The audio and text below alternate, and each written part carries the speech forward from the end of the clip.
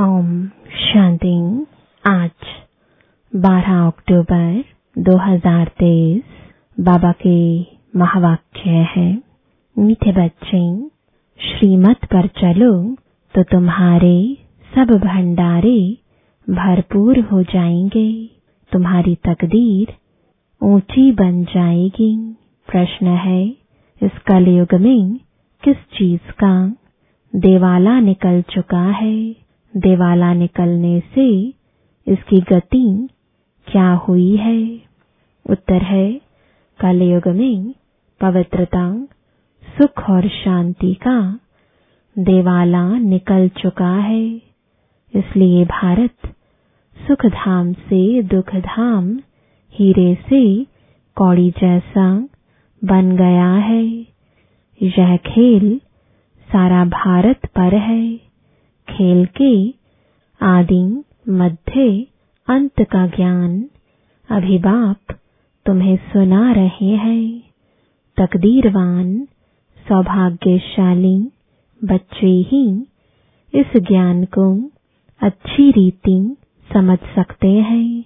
गीत है, भोलेनाथ से निराला गौरी नाथ से निराला कोई और नहीं। ओ भोलेनाथ से निराला गौरी नाथ से निराला कोई और नहीं। ऐसा बिगड़ बनाने वाला कोई और नहीं। भोलेनाथ से निराला गौरी नाथ से निराला कोई और नहीं। ओम शांति। भगवानुवाच, कौन सा भगवान? भोलानाथ। शिव भगवानुवाच, बाप भी समझाते हैं, टीचर का भी काम है समझाना, सतगुरु का भी काम है समझाना। शिव बाबा को ही सत बाबा भोलानाथ कहा जाता है। शंकर को भोला नहीं कहेंगे, उनके लिए तो कहते हैं आंख खोली तो सृष्टि को भस्म कर दिया। भोला भंडारी शिव को कहते हैं, अर्थात भंडारा भरपूर करने वाला। कौन सा भंडारा? धन दौलत सुख शांति का। बाप आए ही है पवित्रता सुख शांति का भंडारा भरपूर करने। कलयुग में पवित्रता सुख शांति का देवाला है, जो कि रावण ने श्राप दिया हुआ है। सब शोक वाटिका में रोते पीटते रहते हैं। भोलानाथ शिव बैठ सृष्टि के आदि मध्य अंत का राज समझाते हैं, अर्थात तुम बच्चों को त्रिकालदर्शी बनाते हैं। ड्रामा को तो और कोई जानते नहीं। माया ने बिल्कुल ही बेसमझ बना दिया है। भारत का ही यह हार जीत दुख सुख का नाटक है। भारत हीरे जैसा सॉल्वेंट था, अब कौड़ी जैसा इंसॉल्वेंट है। भारत सुख धाम था, अब दुख धाम है। भारत हेवन था, अब हेल है। हेल से फिर हेवन कैसे बनता है? उसके आदि मध्य अंत का ज्ञान सिवाय ज्ञान सागर के कोई समझा ना सके। यह भी बुद्धि में निश्चय होना चाहिए। निश्चय उनको होता है जिनकी तकदीर खुलनी होती है, जो सौभाग्यशाली बनने वाले हैं। दुर्भाग्यशाली तो सब है ही। दुर्भाग्यशाली माना तकदीर बिगड़ी हुई है, भ्रष्टाचारी है। बाप आकर श्रेष्ठाचारी बनाते हैं, परंतु उस बाप को भी कोई मुश्किल समझ सकते हैं, क्योंकि उनको देह नहीं है। सुप्रीम आत्मा बात करती है। पावन आत्माएं होती ही हैं। सतयुग में, कलयुग में सब पतित है। अनेक मनोकामनाएं लेकर जगदम्बा के पास जाते हैं। जानते कुछ भी नहीं, फिर भी बाप कहते हैं जो जिस जिस भावना से पूजा करते हैं तो मैं उनको अल्पकाल क्षणभंगुर लिए फल दे देता हूँ। जड़ मूर्ति कभी उसका फल नहीं दे सकती। फल देने वाला, अल्पकाल सुख देने वाला मैं ही हूँ और बेहद के सुख का दाता भी मैं ही हूँ। मैं दुख दाता नहीं हूँ, मैं तो दुख हरता सुख करता हूँ। तुम आए हो सुख धाम में स्वर्ग का वर्षा पानी। इसमें परहेज बहुत है। बाप समझाते हैं आदि में है सुख, फिर मध्य में भक्ति मार्ग शुरू होता है तो सुख पूरा हो दुख शुरू होता है। फिर देवी देवता वाम मार्ग विकारी मार्ग में गिर पड़ते हैं, जहाँ से ही फिर भक्ति शुरू होती है। तो आदि में सुख, मध्य में दुख शुरू होता है, अंत में तो महान दुख है। बाप कहते हैं अब सर्व का शांति सुखदाता मैं हूँ। तुमको सुख धाम में चलने लिए तैयार कर रहा हूँ। बाकी सब हिसाब किताब चुकतो कर शांति धाम में चले जाएंगे। सजाएं तो बहुत खाएंगे। ट्रिब्यूनल बैठती है। बाबा ने समझाया है काशी में भी बलि चढ़ते थे। काशी कलवट कहते हैं ना। अब काशी में है शिव का मंदिर। वहाँ भक्ति मार्ग में शिव बाबा की याद में रहते हैं। कहते हैं बस अब आपके पास जाऊं। बहुत रो रो कर शिव पर बलि चढ़ते हैं तो अल्पकाल क्षणभंगुर थोड़ा फल मिल जाता है। यहाँ तुम बलि चढ़ते हो अर्थात जीते जी शिव बाबा का बनते हो 21 जन्म का वर्षा पाने के लिए। जीव घात की बात नहीं। जीते जी बाबा मैं आपका हूँ। वह तो शिव पर बलि चढ़ते हैं, मर जाते हैं, समझते हैं हम शिव बाबा का बन जाऊंगा, परंतु बनते नहीं है। यहाँ तो जीते जी बाप का बने, गोद में आए, फिर बाप की मत पर चलना पड़े, तब ही श्रेष्ठ देवता बन सकते हैं। तुम अब बन रहे हो। कल्प कल्प तुम यह पुरुषार्थ करते आए हो। यह कोई नई बात नहीं। दुनिया पुरानी होती है, फिर जरूर नई चाहिए ना। भारत नया सुख धाम था, अब पुराना दुख धाम है। मनुष्य इतने पत्थर बुद्धि है जो यह नहीं समझते कि सृष्टि एक ही है। वह सिर्फ नई और पुरानी होती है। माया ने बुद्धि को ताला लगाए बिल्कुल ही तुच्छ बुद्धि बना दिया है। इसलिए ऑक्यूपेशन जानने बगैर ही देवताओं की पूजा करते रहते हैं। इसको ब्लाइंड फेथ कहा जाता है। देवियों की पूजा में करोड़ों रुपया खर्च करते हैं। उनकी पूजा कर खिला पिलाकर फिर समुद्र में डुबो देते हैं, तो यह गुड़ियों की पूजा हुई ना।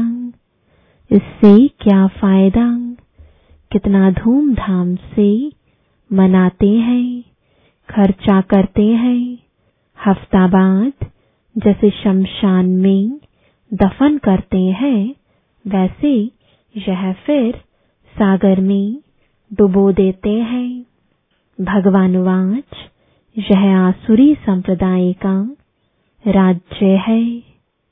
मैं तुमको दैवी संप्रदाय बनाता हूँ।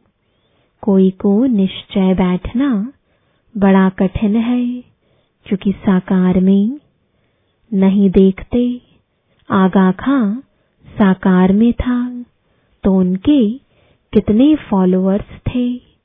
उनको सोने हीरे में वजन करते थे।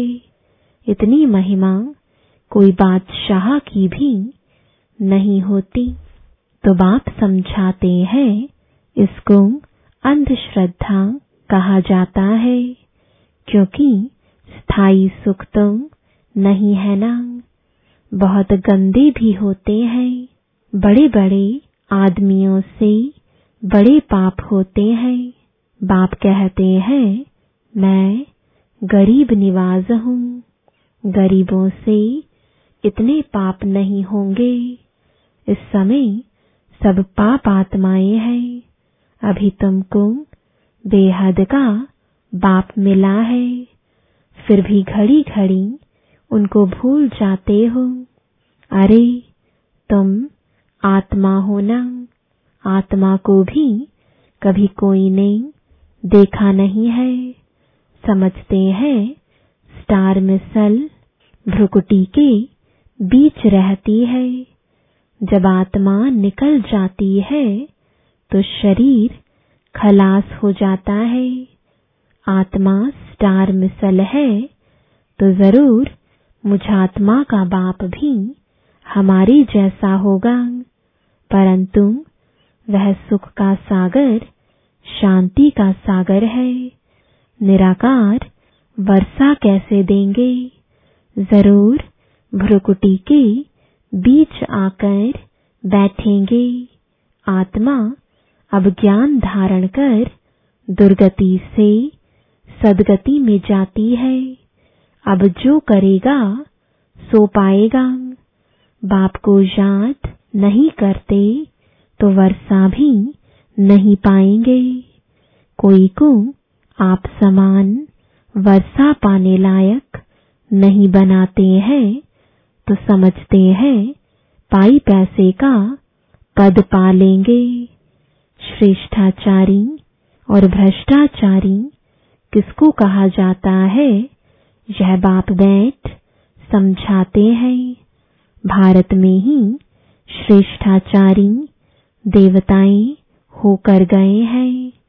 गाते भी हैं हेवनली गॉड फादर, परंतु जानते नहीं है कि हेवनली गॉड फादर कब आकर सृष्टि को हेवन बनाते हैं। तुम जानते हो, सिर्फ पूरा पुरुषार्थ नहीं करते हो, वह भी ड्रामानुसार होना है, जितना जिसकी तकदीर में है। बाबा से अगर कोई पूछे तो बाबा झट बता सकते हैं कि इस चलन में अगर तुम्हारा शरीर छूट जाए तो यह पद पाएंगे, परंतु पूछने की भी हिम्मत कोई नहीं रखते हैं। जो अच्छा पुरुषार्थ करते हैं वह समझ सकते हैं हम कितने अंधों की लाठी बनते हैं।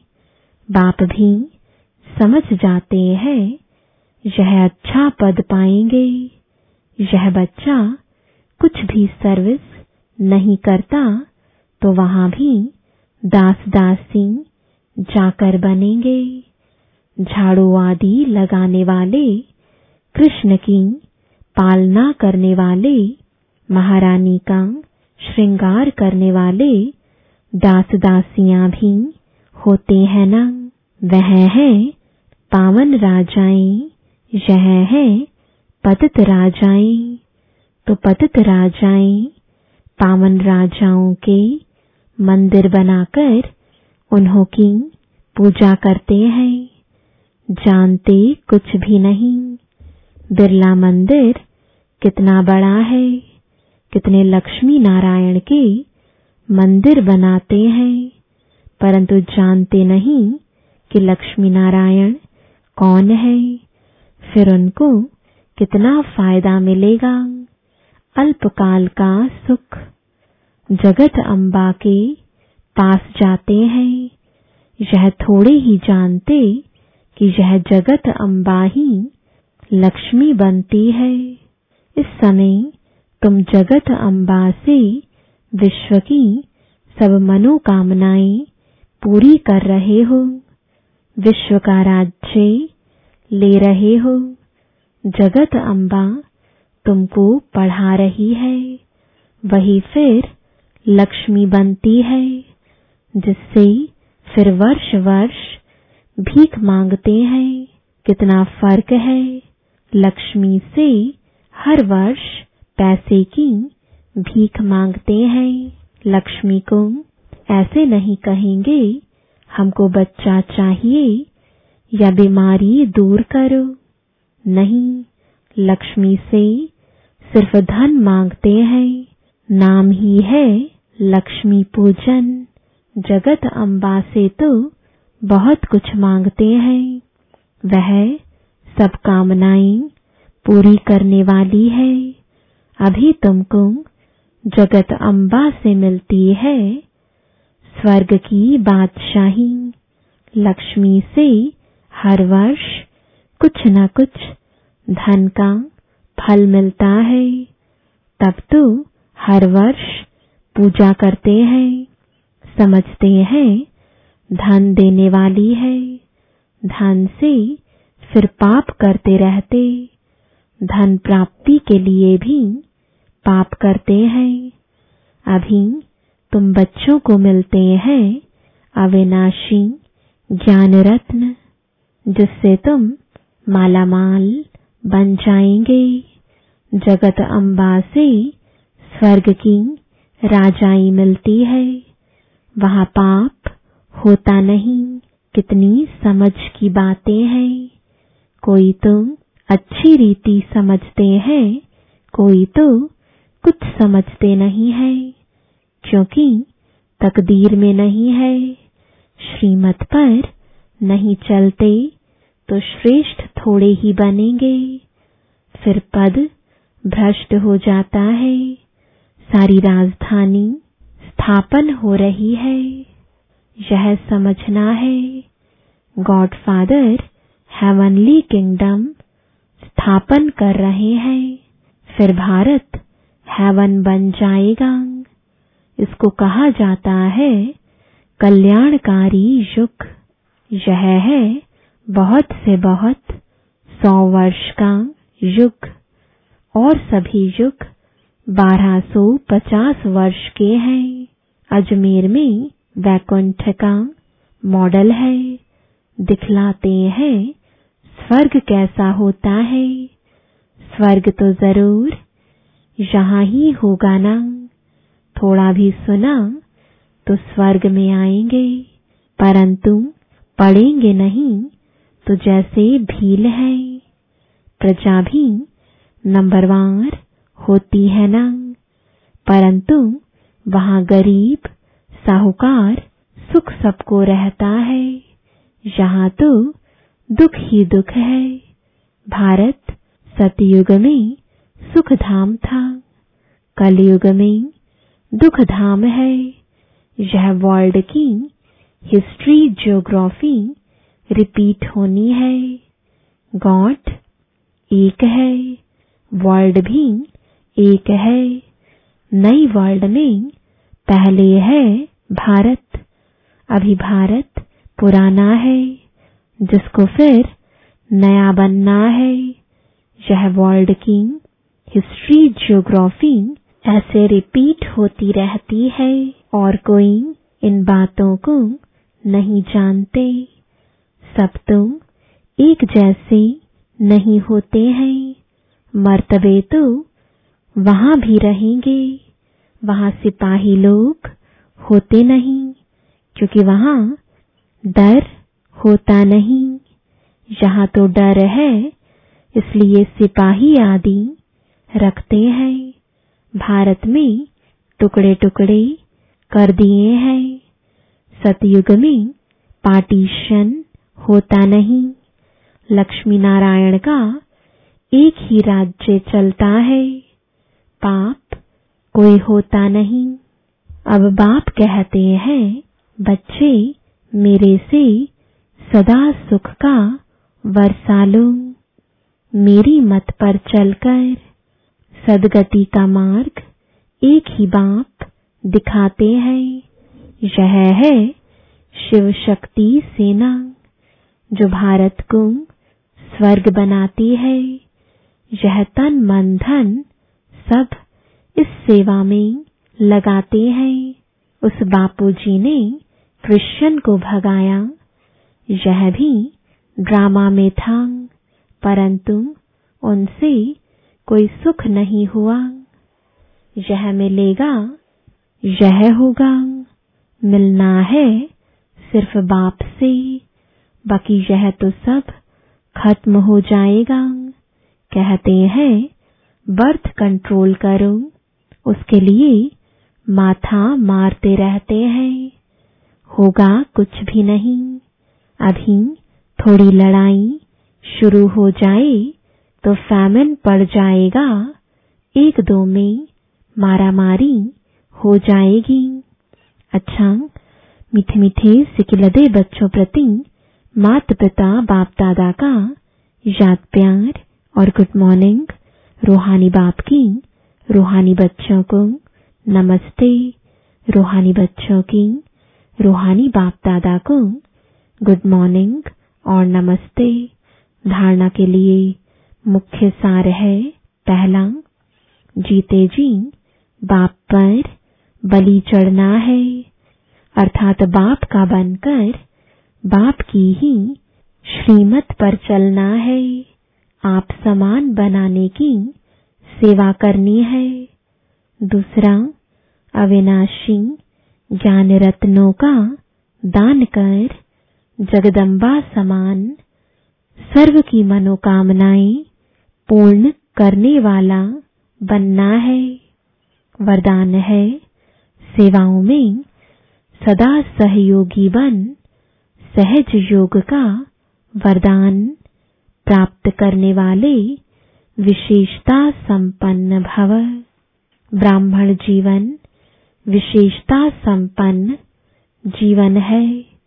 ब्राह्मण बनना अर्थात सहज योगी भव का वरदान प्राप्त करना, यही सबसे पहला जन्म का वरदान है। इस वरदान को बुद्धि में सदा याद रखना। यह है वरदान को जीवन में लाना। वरदान को कायम रखने की सहज विधि है सर्व आत्माओं के प्रति वरदान को सेवा में लगाना। सेवा में सहयोगी बनना ही सहज योगी बनना है। तो इस वरदान को स्मृति में रख विशेषता संपन्न बनो। स्लोगन है, अपने मस्तक की मणि द्वारा स्वयं का स्वरूप और श्रेष्ठ मंजिल का साक्षात्कार कराना ही लाइट हाउस बनना है। ओम शांति।